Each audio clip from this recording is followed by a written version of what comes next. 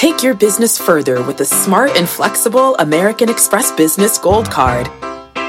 It offers flexible spending capacity that adapts to your business. You can also earn up to $395 in annual statement credits on eligible purchases at select business merchants. That's the powerful backing of American Express. Terms apply. Learn more at americanexpress.com/business gold card. Electricity, a big idea that's inspired countless new ones. From powering the light bulb to virtually powering our entire lives. 30 years ago, State Street launched the Spider S&P 500 ETF, SPY. A big idea that inspired the world to invest differently. And still does. What can you do with SPY? Before investing, consider the fund's investment objectives, risks, charges, and expenses. Visit ssga.com for a prospectus containing this and other information. Read it carefully before investing. SPY is subject to risks similar to those of stocks. All ETFs are subject to risk, including possible loss of principal. Alps Distributors, Inc. Distributor. My mission is simple, to make you money. I'm here to level the playing field for all investors. There's always a bull market somewhere, and I promise to help you find it.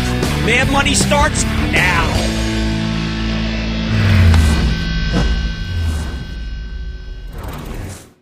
Hey, I'm Cramer.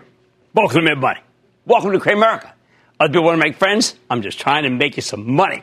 My job's not just to entertain you, but to educate, teach you, put this whole thing in context. So call me at 1-800-743-CNBC or tweet me at Jim Cramer.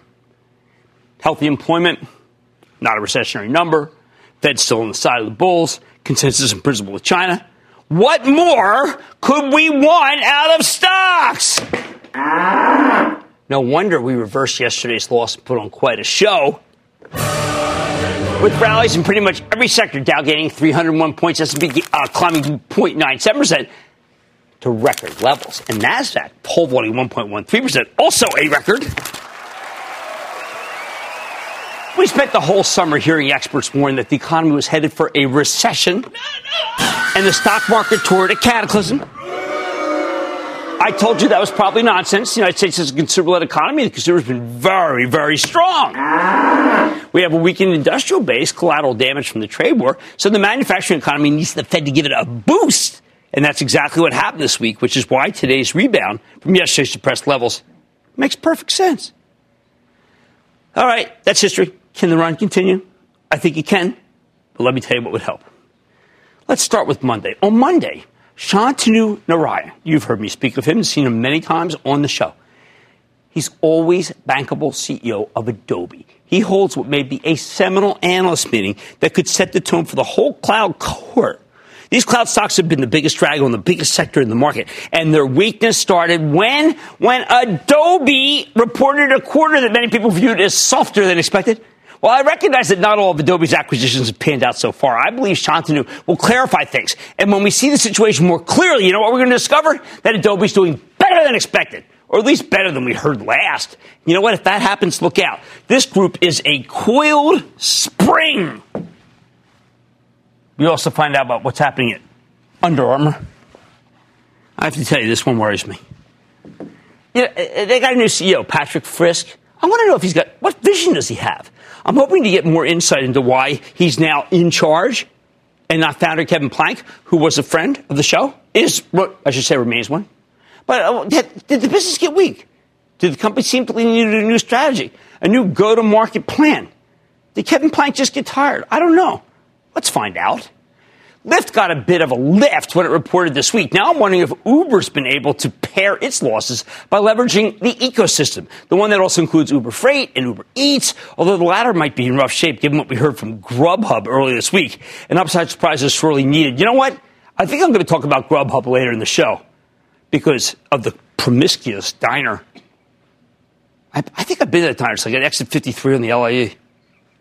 Does the Fed need to tap on the gas pedal again? Well, let's hear what David Farr has to say, the CEO of Emerson, the giant manufacturer, when he talks on Tuesday. I think Farr's done a terrific job of navigating this newly treacherous, tariff-driven world. His stock is up nearly 20% for the year. That's pretty impressive for an industrial. However, I'm betting he'll describe an environment that's tough to triumph over, which, again, verifies what the Fed did. That same morning we hear from Peloton, and I got to believe this company can blow away the numbers. I mean, this year's crop of IPOs has been one of the weakest and most miserable in recent memories. Just today, Pinterest saw its stock get obliterated after analysts said it didn't grow fast enough. Peloton's in desperate need of redemption. It could actually help the whole IPO cohort if it says something good. And then it doesn't run the picture of my wife's Peloton with the Under Armour and her bra and I mean the towels. It's your wife's birthday. The towel. It's happy birthday, Lisa, and I didn't mean that at all. I didn't. It's really Lululemon stuff that hangs from it. On Wednesday morning, we hear from CV. That's Victor S. And this is one of the cheapest stocks I follow, selling for just over 9 times next year's earnings. That's absurd. I think.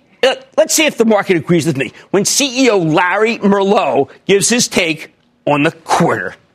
The fast food group has been roiled ever since Wendy's announced it was getting into the breakfast business. 20,000 people being hired. McDonald's got slugged on the news, and then it got hit again after reporting a pretty good quarter that was broadly disliked by the analyst community, but I didn't think so bad. As for Wendy's, we don't really know enough about their plans or their pricing. Still, I like this stock since it was trading in the mid-single digits, and that was because my wife liked the Baconator. She actually likes the double cheese Baconator. Once again, happy birthday to Lisa.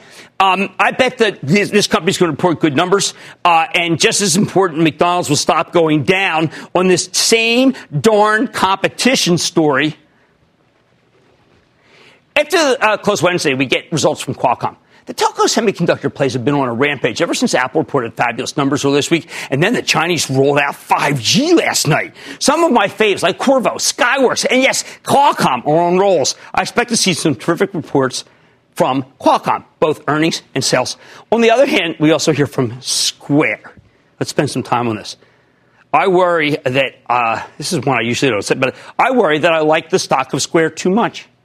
There are so many competitors in the payment space. I wonder, after the Twitter debacle, that big shortfall, isn't it time for Jack Dorsey, who's also the CEO of Square, to just pick one company and stick with it? When the amazing Sarah Friar was at Square as the chief financial officer, the stock soared. In the year since she left, it's become a total dud. I bet the stock would get its groove back if Dorsey would simply hand over the reins or commit to being CEO full time. One or the other, Jack. Dexcom reports too. And I bet this maker of glucose monitors that comes on the show all the time for diabetics delivers some far more superior numbers than anybody's thinking. Today, Alphabet bought Fitbit, the down-and-out maker of fitness trackers. James Park, congratulations. I think they should do the same thing with Dexcom and then wrap it up with Fitbit to give you a truly integrated healthcare business. Are you sick of hearing about the cost of these new entertainment services? I hope not, because, Disney's going to report on Thursday. And while I want them to talk about new theme park attractions and new movies, I know everyone's going to be focused on streaming packages. I'm focused on lightsabers. We have to remember why these new platforms are so important. There's little growth without them because of the subscriber losses in the cable business. I still like Disney here and have for years for my charitable trust. My trust is going to own as long as Iger's the CEO. Speaking of entertainment, video entertainment games are still doing fabulously well, but the one that matters is Take-Two Interactive. Strauss Zelnick, who's going to talk about it. I'm going to ask, I got to find out about NBA 2K. I mean, has that gotten hurt because of what happened with China? Don't we need to know about that? I mean, when it reports, we're going to find out. And I bet the CEO will tell us if Adam Silver's courageous stance in favor of the First Amendment is playing any role in sales for NBA 2K. See what else we've got. On Friday, I'm actually worried. I'm worried. Why? We're going to hear from Magna. Magna is the largest auto parts player, and we need to know, because we can't tell from Ford or GM, what's really going on. Let's listen to what Magna has to say. Maybe they will tell us. We're talking about weak sales, rising tariffs. The automakers just don't know, but Magna will, and that's what we're going to find out. See, next week is an important week, not as important as this week when it comes to earnings, but it's certainly going to take us to where we have to go, which is more record highs if everything works out. Let's take questions. I think we should go to Andrew in Alabama. Andrew. Jim, how's your Blue Eye day today? It's good, man. It's good. I see U.S. Steel was up quite a bit today. Do you think the recovery in the prices due to the... No, and then also no. We don't go to own letter X, okay? We're not going to own letter X. If we have to own a steel company, we're going to own Nucor. How about Fady in Illinois? Fady! Hey, Jim, how are you? Big booyah. Booyah back. I was wondering about Citigroup. It's been hovering around 70. Like 73, still on it. Michael Corbat, good man, CEO, buying back stock, inexpensive, one of the cheapest stocks in the market. Now, I think this positive action can continue.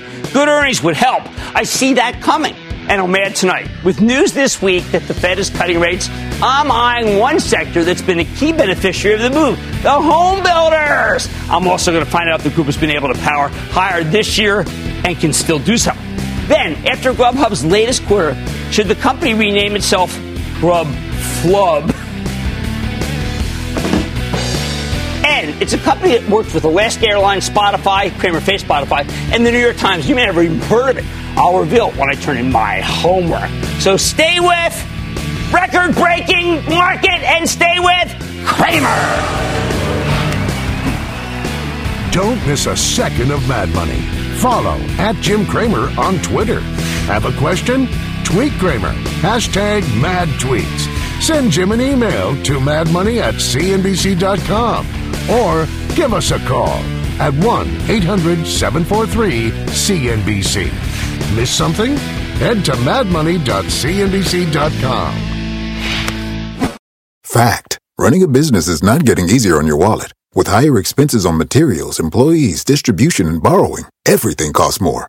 Also a fact. Smart businesses are reducing costs and headaches by graduating to NetSuite by Oracle. NetSuite is the #1 cloud financial system, bringing accounting, financial management, inventory, and HR into one platform and one source of truth. With NetSuite, you reduce IT costs because NetSuite lives in the cloud with no hardware required, accessed from anywhere. You can cut the cost of maintaining multiple systems because you've got one unified business management suite. You improve efficiency by bringing all your major business processes into one platform, slashing manual tasks and errors. Over 37,000 companies have already made the move. See how you'll profit with NetSuite, and then you can think of all the ways you could be spending the money you save.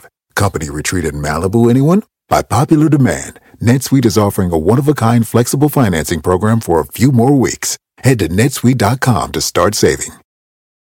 When you're hiring, the best way to search for a candidate isn't to search at all. Don't search, match with Indeed. Indeed is your matching and hiring platform with over 350 million global monthly visitors, according to Indeed data, and a matching engine that helps you find quality candidates fast. Use Indeed for scheduling, screening, and messaging to connect with candidates faster. Plus, 93% of employers agree Indeed delivers the highest quality matches compared to other job sites, according to a recent Indeed survey. Leveraging over 140 million qualifications and preferences every day, Indeed's matching engine is constantly learning from your preferences. Join more than 3.5 million businesses worldwide that use Indeed. Listeners of this show will get a $75 sponsored job credit to get your jobs more visibility at Indeed.com/madmoney. Just go to Indeed.com/madmoney right now and support this show by saying you heard about Indeed on this podcast. Indeed.com/madmoney. Terms and conditions apply. Need to hire? You need Indeed.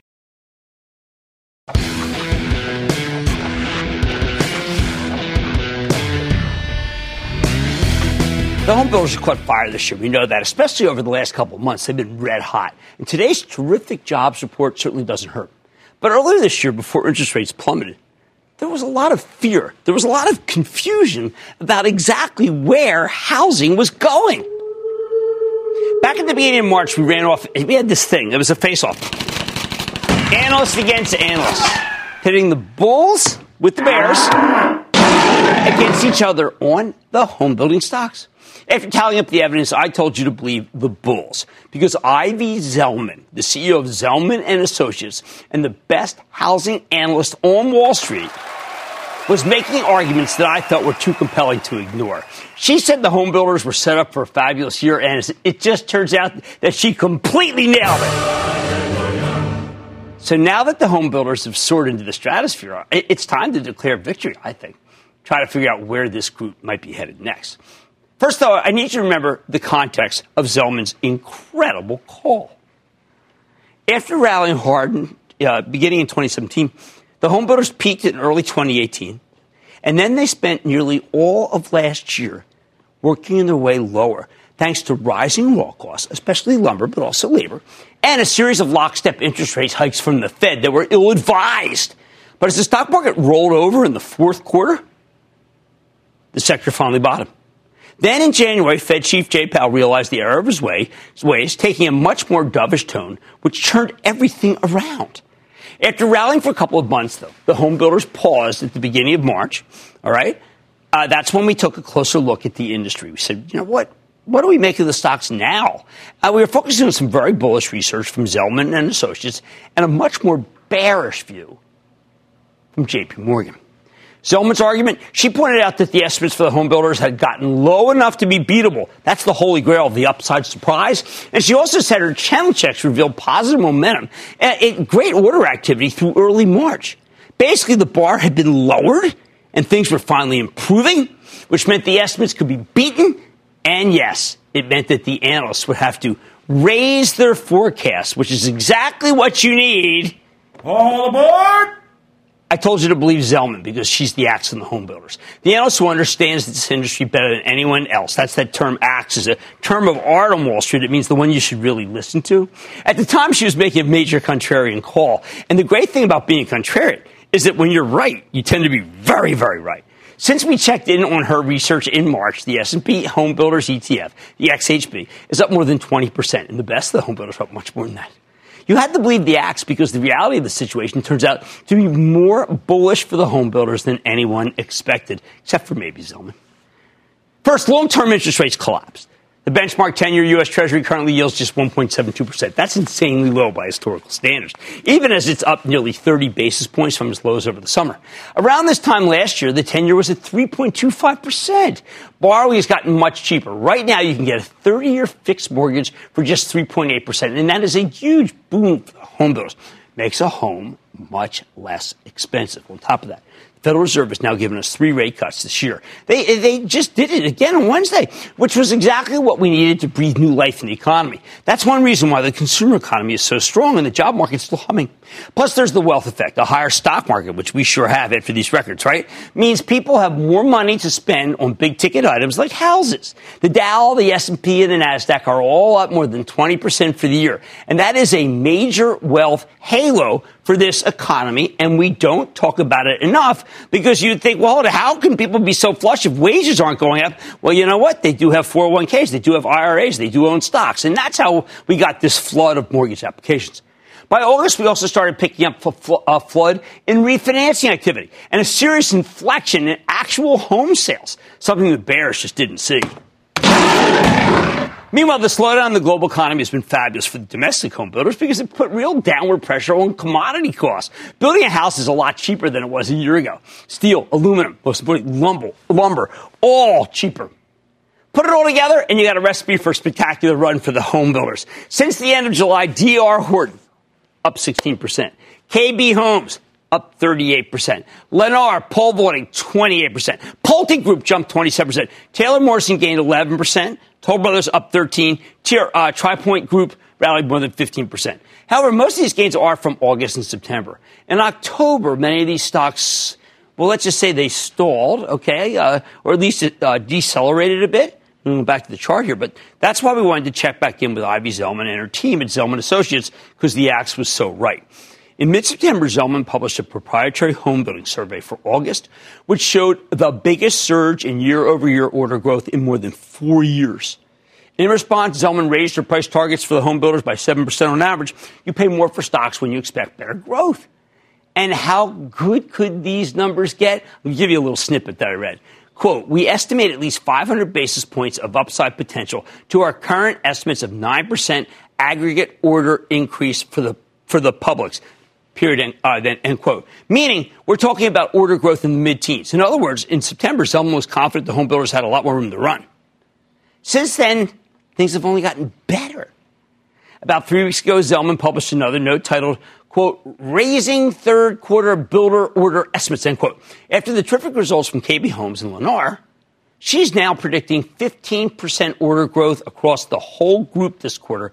That's incredible. No wonder the economy's strong, the domestic economy. That's up from just 7% last quarter.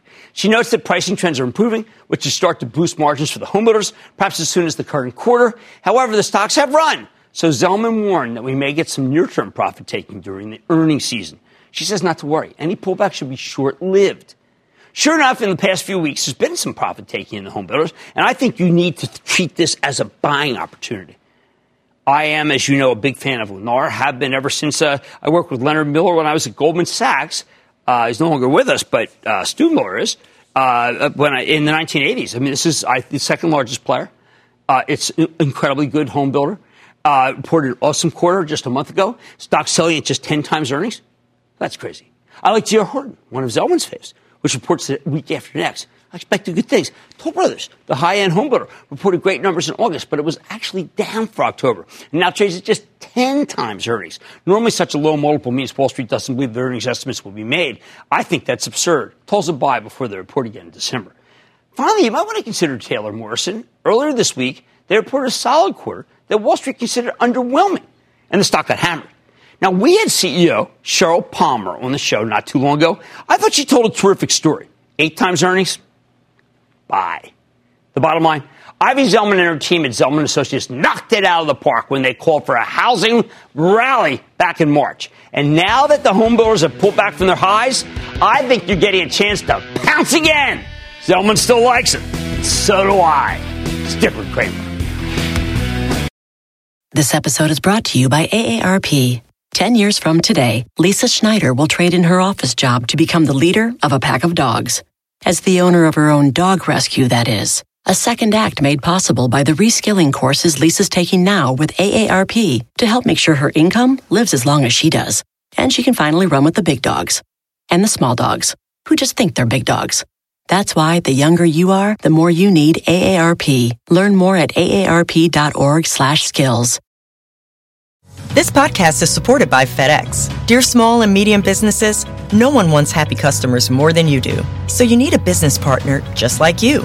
Like FedEx, who understands your passion for serving your customers because they have the same commitment towards you.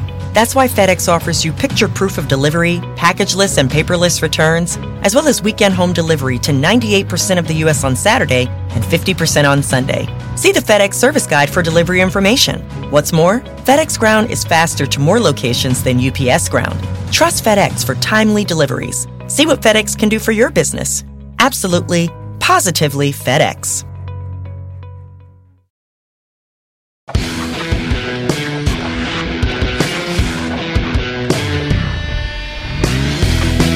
November may have gotten off to a strong start. S&P and NASDAQ closing at record highs today. Didn't some hedge fund managers the other day tell us we had to get out and scare us? That was a long time ago, I guess. Earlier this week, it was a different story for one particular stock, Grubhub. Grubhub reported a horrific quarter and the stock got annihilated, losing 43% of its value on Tuesday. In a bull market, 43%. Now, it was a savage decline, and I got to tell you, this is how you really lose money in the stock market. But I was not surprised by the results. I was more, I guess what I could say, though, is I was surprised by how many analysts were blindsided by the results. These numbers were entirely predictable, which I know for a fact because I predicted them. For months, I've been warning you away from this one in the whole food delivery business. Over and over again, I told you there's just too much competition. Grubhub may have pioneered the online delivery business model, but now they've got smaller venture capital-backed rivals with tons of money nipping at their heels. And the competition is happy to lose money if it means taking market share away from Grubhub. That's why I started telling you to get out of Grubhub back in February when the stock was trading at 83, up $50 from where it's currently trading. I reiterated that point in July. Every time I mentioned some industry that's facing renewed competition, I cited Grubhub as an example of what happens when a bunch of venture capital funds decided to pour money into their rivals. I thought we just reiterated this when Domino's came on the show. And we talked about the idea that delivery is just too prevalent. See, so it didn't shock me to see Grubhub breaking down earlier this week like this. Exactly what I expected.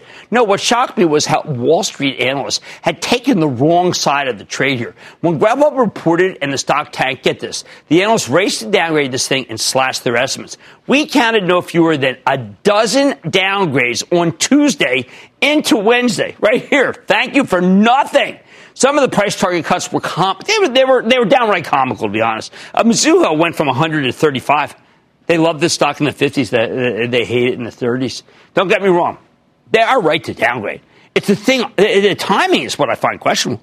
How the heck did the analysts who cover Grubhub professionally, fail to see this coming?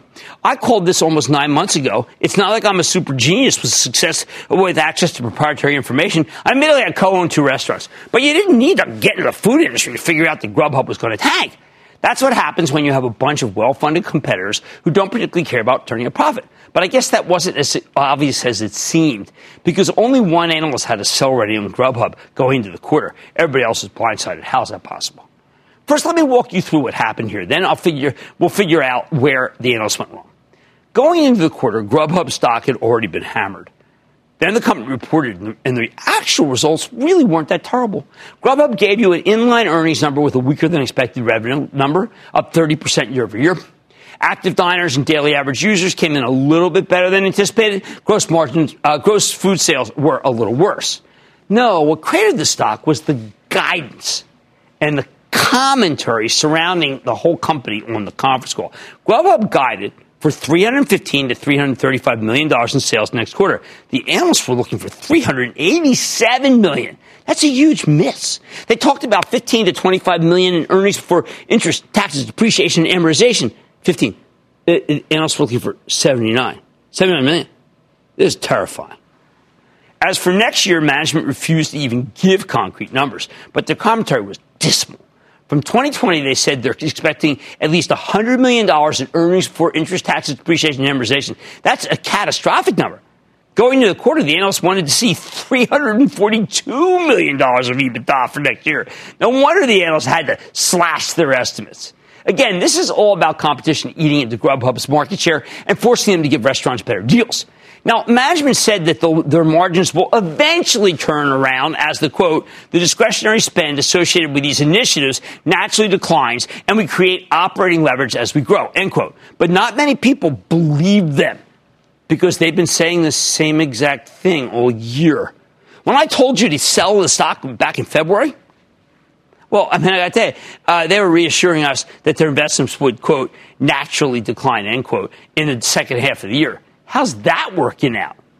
As bad as the guidance was here, the letter to shareholders, frankly, was worse. Grubhub's management just sounded lost in the letter. I mean, I wish someone had proofread or something or like just edited it. It was amazing. It was as though they'd only just realized that all of this competition from Postmates and Uber Eats and DoorDash was ruinous. Listen to this, quote, we believe online diners are becoming more promiscuous. For years, saw in our own data that a Grubhub diner was extremely loyal to our platform. However, our newer diners are increasingly coming to us already having ordered on a competing online platform, and our existing diners are increasingly ordering from multiple platforms, end quote. Where do I even start? For years, Grubhub had no serious competition. Of course, their customers used to be loyal. They didn't have a choice. That's no longer the case. But we already know Grubhub was in bad shape before we found out that it had promiscuous diners. I guess they got rid of that Roget's thesaurus. You know, there's like other words I think might have been better there. I can think of like maybe a diffident. Would that work? Or I don't know, quizzical? Anyway, what I didn't realize is that the analysts who cover this thing were so clueless. Going into the quarter, 20 out of 30 analysts who followed Grub had buy ratings on the stock. 9 neutrals, only 1 sell. After the downgrade, after the quarter, the bulls downgraded en masse. Where did they go wrong? Promiscuous. I got to give it. Let me give it a somewhat of an attaboy to Heath Terry at Goldman Sachs. He gets right to the point in the first sentence. We got it wrong. He elaborates then. We significantly underestimated the impact of competitor investments on customer behavior across the space while overestimating both the potential for industry-wide growth and Grubhub's ability to maintain share, end quote. Tom Fort at D.A. Davidson was even more honest, quote, we gave management too much credit for its ability to, 1, assess competitive pressure and make the necessary adjustments to its go-to-market strategy in a more timely manner, 2, monetize its increasing chain restaurant delivery efforts in a more profit-friendly way, and 3, manage Wall Street's expectations for near-term operating results, end quote. When you look at some of the double downgrades, that means they took it from buy to sell, they sound almost indignant that Grubhub's competitors are chasing market share at the expense of profits. Bank of America, quote, the food delivery market is increasingly irrational as competitors flood the market with rewards and incentives, end quote. And they're upset that Grubhub's embracing the same strategy. But Grubhub doesn't have any choice. They got to be in business. The most common refrain here is that the industry is much more competitive than they led to believe. It's like they never used any of these online delivery services. I mean, maybe the analysts, I don't know, but they catered? What do? They only go out to dinner? Anyone who's been paying any attention at all would tell you this was coming. I think Grubhub's management was clueless, though, and most of the analysts who cover the stock were way too credulous. The people running the company have been living in a fantasy land, but a promiscuous fantasy land. Might be interesting. It's like that thing. What is it, Pinocchio? Where was that thing Pinocchio went to? Fantasy Island? Is that? But somehow they convinced most of the analysts it was real, perhaps helped by the prospect of playing a role in bringing a big fish like Postmates or DoorDash, the largest, into the IPO shoot at their own corporate finance department. But not all the analysts. There was this one guy who was real smart. There was a guy to sell on it. His name is Deepak Mathivanan. I'm sorry if I mispronounced your name, Deepak. He's from Barclays. Of course, he had to sell on the stock since January of 2018, though, so he did miss the major rally before the downturn. But it turns out he wasn't wrong. He was early. Bottom line, sometimes what you see in your day-to-day life, what your eyes see, is far more helpful than what you hear from the analysts on Wall Street. When it comes to online delivery, Postmates, Uber Eats, and DoorDash, they're everywhere, and they're offering great deals. You only had to use their services and believe your own eyes rather than listening to Grubhub's clueless management team and their equally deluded analyst acolytes. Non-promiscuous acolytes. Colton in Florida. Colton. Hey, Mr. Cramer, booyah. Thanks for having me on. I wanted to get an updated opinion on Chipotle, despite that great earnings report. You know, someone on Twitter earlier this evening asked me what I thought because they acknowledged that the stock's been down a lot. Well, here's what I have to say. It was the number one performing stock going into this earnings season. And now I'm like Lam Research is doing as well. I think you buy it into this pullback. I think it's a buy. Look, there's a big Wendy's report next week. I think you're going to be pleasantly surprised. Right? Don't ignore your gut. That's what I'm trying to tell you. Grubhub's awful quarter was predictable, just not by the analysts. But if you trusted your gut, you avoided a lot of pain. Hey, much more Mad Money Head. Good news if your dog ate your homework. I did it for you, and it could help you make some money. Then I'm asking all my old business professors to cover their ears. Tonight I'm telling you why it's time to throw away the economics textbooks. Hey, now I had some great professors. I had Otto Eckstein, I had Kenneth Arrow. Hey, these guys are like, what do you like, the prize analysts, like Nobel Prize. And all your calls, rapid fire, in tonight's edition of the Lightning Round. So stay with Cramer.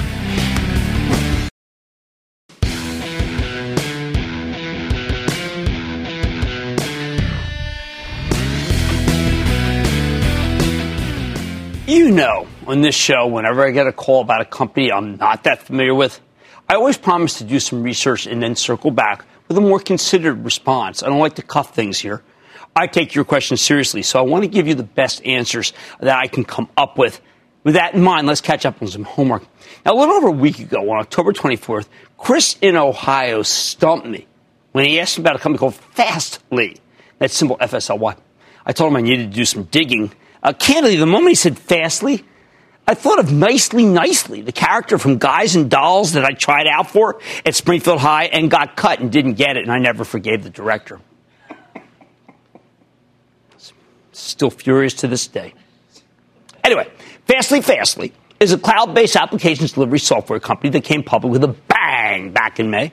Fastly helps companies to quickly deliver online content. Okay, what does that actually mean? Give you some examples. Alaska Airlines uses their platforms to test new features on the website and mobile app without disrupting things for the vast majority of users. Spotify, a company you know we like and the stock's starting to go higher, designed a managed content delivery network. Basically, Fastly helps to ensure that you can book flights or go to events or simply stream content over the web in the most seamless way possible. When new tickets go on sale on Ticketmaster, Fastly helps them make sure they're not offering you outdated information as more and more tickets get sold.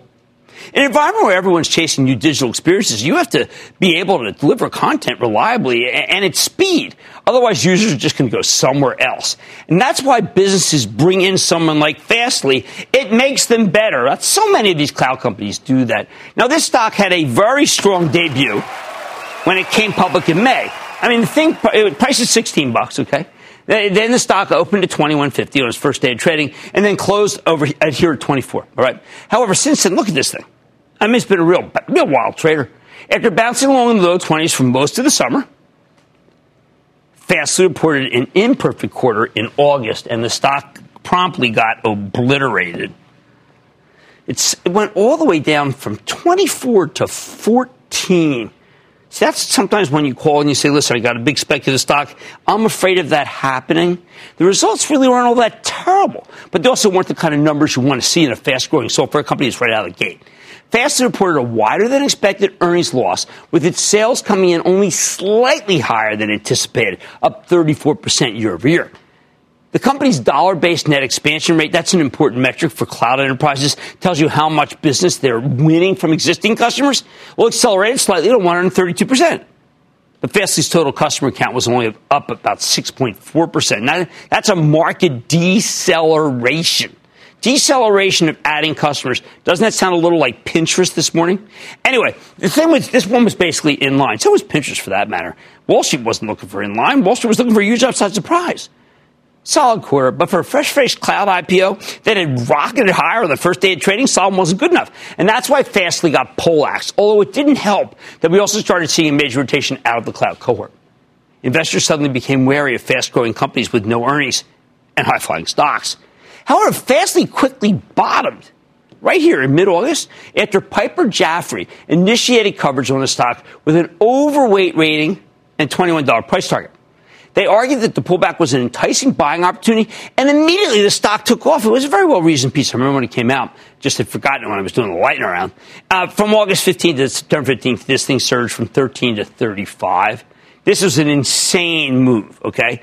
I wish I could tell you that there was something else propelling this higher, but it seemed like the institutional sponsorship kicked off a wave of buying, and then that led to, yes, a major short squeeze. That's what this is really depicting.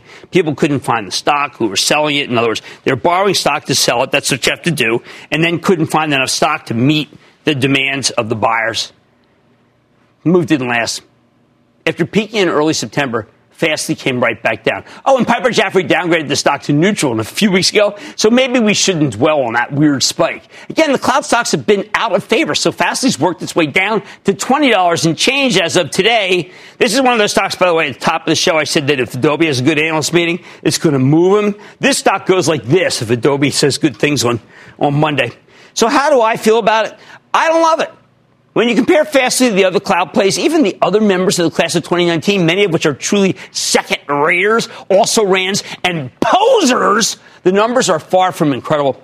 30% plus revenue growth is nice, but you got companies like CrowdStrike and Zoom Video that were both growing at 100% plus clip at the time of their IPOs. Fastly has okay growth. It's not profitable. And their first quarter as a public company was a mild disappointment, and that shouldn't happen. Remember, when we analyze these cloud plays, we like to use something that's called the Rule of 40. Okay, I'm going to explain it to you again. Because it's not hard, all right? You add a company's revenue growth, okay, to its profit margin, and if the sum is greater than 40, the stock might be worth owning. In other words, we like cloud plays with rapid revenue growth, even if they're losing money. We like cloud plays with slower growth as long as they're extremely profitable. And we like cloud plays with good but not great revenue growth and good but not great profitability. I mean, those are the whole thing. It makes sense, believe me. But Fastly doesn't fall into any of these categories. The company's expected to put up 30% revenue growth next year. Okay, 30. Remember that number. In this industry, that's a good but not great number. And it's losing money. A negative 9% EBITDA margin. That's earnings for interest, tax, depreciation, and amortization. That adds up to what? Okay, it adds up to 21%. I mean, we need 40 in order to feel good. That said, the company is reporting earnings again next Thursday. Maybe they can turn things around. I'm not going to bet on it, though, especially not when you consider that the lockup on insider selling expires later this month, something that's been deadly for all of these cloud IPOs. I think Fastly's a fine company, but it's not compelling enough to be worth buying ahead of those two high-risk events. I just can't get excited about this one when there are other beaten-down cloud names that we know are doing much, much better. Alteryx. Remember Alteryx? That's Alteryx. They just roared higher today after reporting a fantastic quarter last night. Alteryx got game. They are positively 49er-like with accelerating revenue growth and Super Bowl possibilities. Forget Fastly. If you want cloud exposure, there are a heck of a lot better opportunities. Mad Money is back after the break.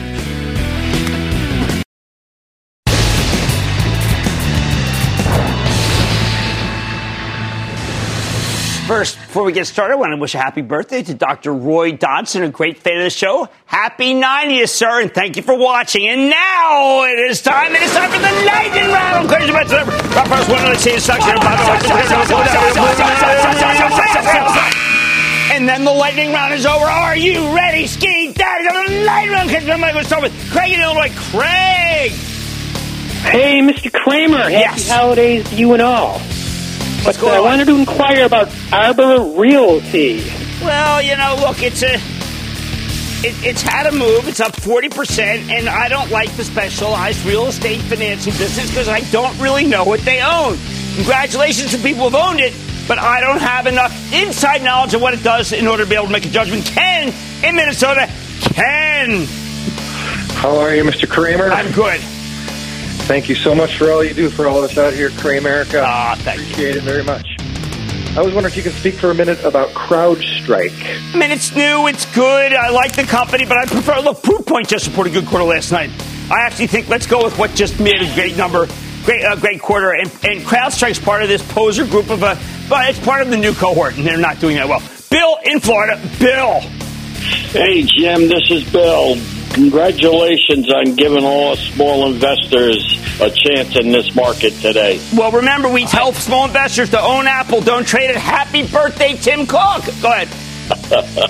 Yes, I took a position in Nokia right before their earnings report, and I should have probably waited. The stock really did a dive. Yeah, Bill, I got to tell you, Nokia, in order to be able to catch up to Huawei, it has to just kill its margins. And that's killed the stock.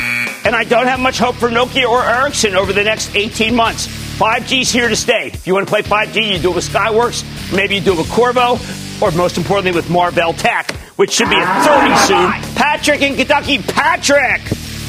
Derby City Booyah, Jim. Nice. What's up? What do you think of Catalent?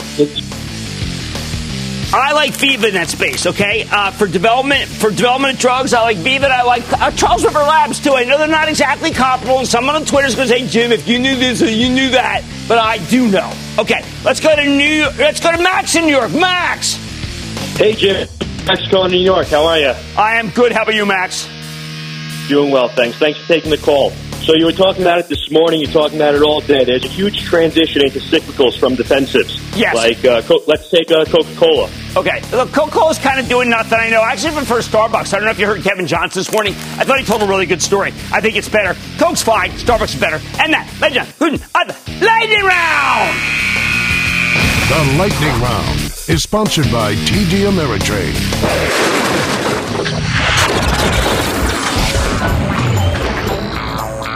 Don't be stupid. Babuya. Babuya back. This stock's no chicken. I'm flying through the quarter with wing stocks. I am ready, Skidad. That's not nothing. It's not a nothing bird. It just skips the cow. It's like, here, right to your plate. Not here, the cow, and then your plate. Got it? I did the Kramer versus Kramer and ended very badly. I'm here to try to help you make money, not to pop bubbles. You need a ghost? Oh, push it up.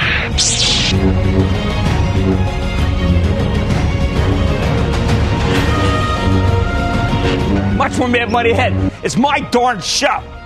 Now that was some TV.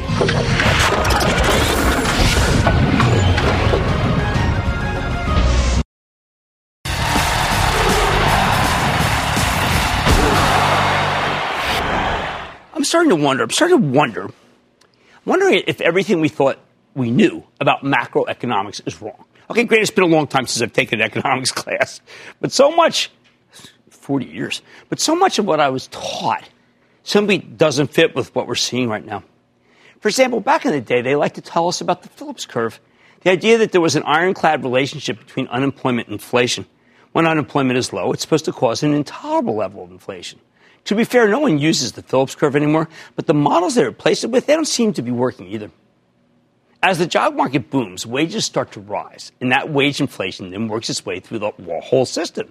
I mean, that's what happened 50 years ago when the jobless rate got this low. But it's not happening now, even though we have a strong job market. Wages are barely up. That's not all. The Labor Department is supposed to be tied.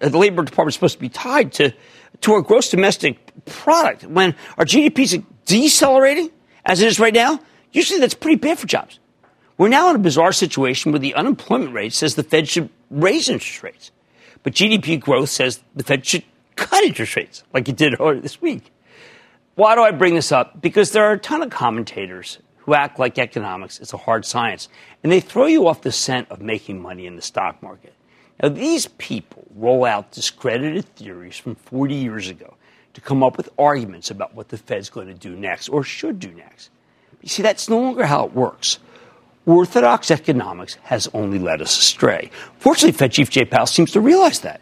He knows that we're in uncharted waters here. He has no idea whether he'll need to cut interest rates again because he needs to see the data as it comes in before he makes the call, or keep them just steady. And anybody who tells you otherwise is just wrong. They're making stuff up.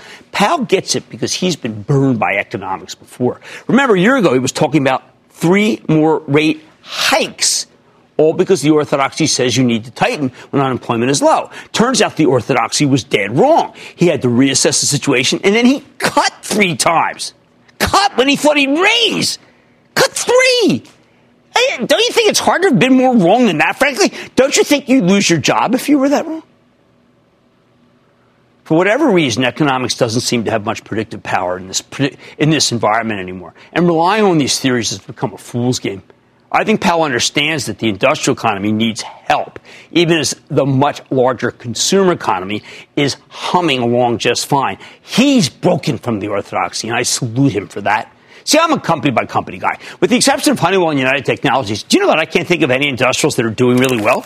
They're either being hindered by the trade war or hobbled by a strong dollar. And the dollar's strong because our rates are too high versus the rest of the world. That's why it made so much sense for the Fed to cut on Wednesday, and why they might need to keep cutting down the road. Now, every time the Fed eases, you hear from these self-appointed experts who tell us that low rates are about to settle a ruinous bout of inflation. These people have been wrong for the last decade. Every single time, but they still cling to the same doctrinaire attitude. And by the way, they act as if they've been right. But the relationship between employment and inflation it broke down, right? I think it's because we have so many deflationary forces in this new economy. With Walmart and Amazon and the cloud-based software companies driving down prices daily, the Fed has a lot more leeway to cut rates. If they can boost employment and GDP growth without causing inflation, well, that's what they should do. There's no downside. I know what the textbooks say. Those textbooks are obviously and empirically wrong. It is time to put them and their believers out to pasture. Stick with Cramer.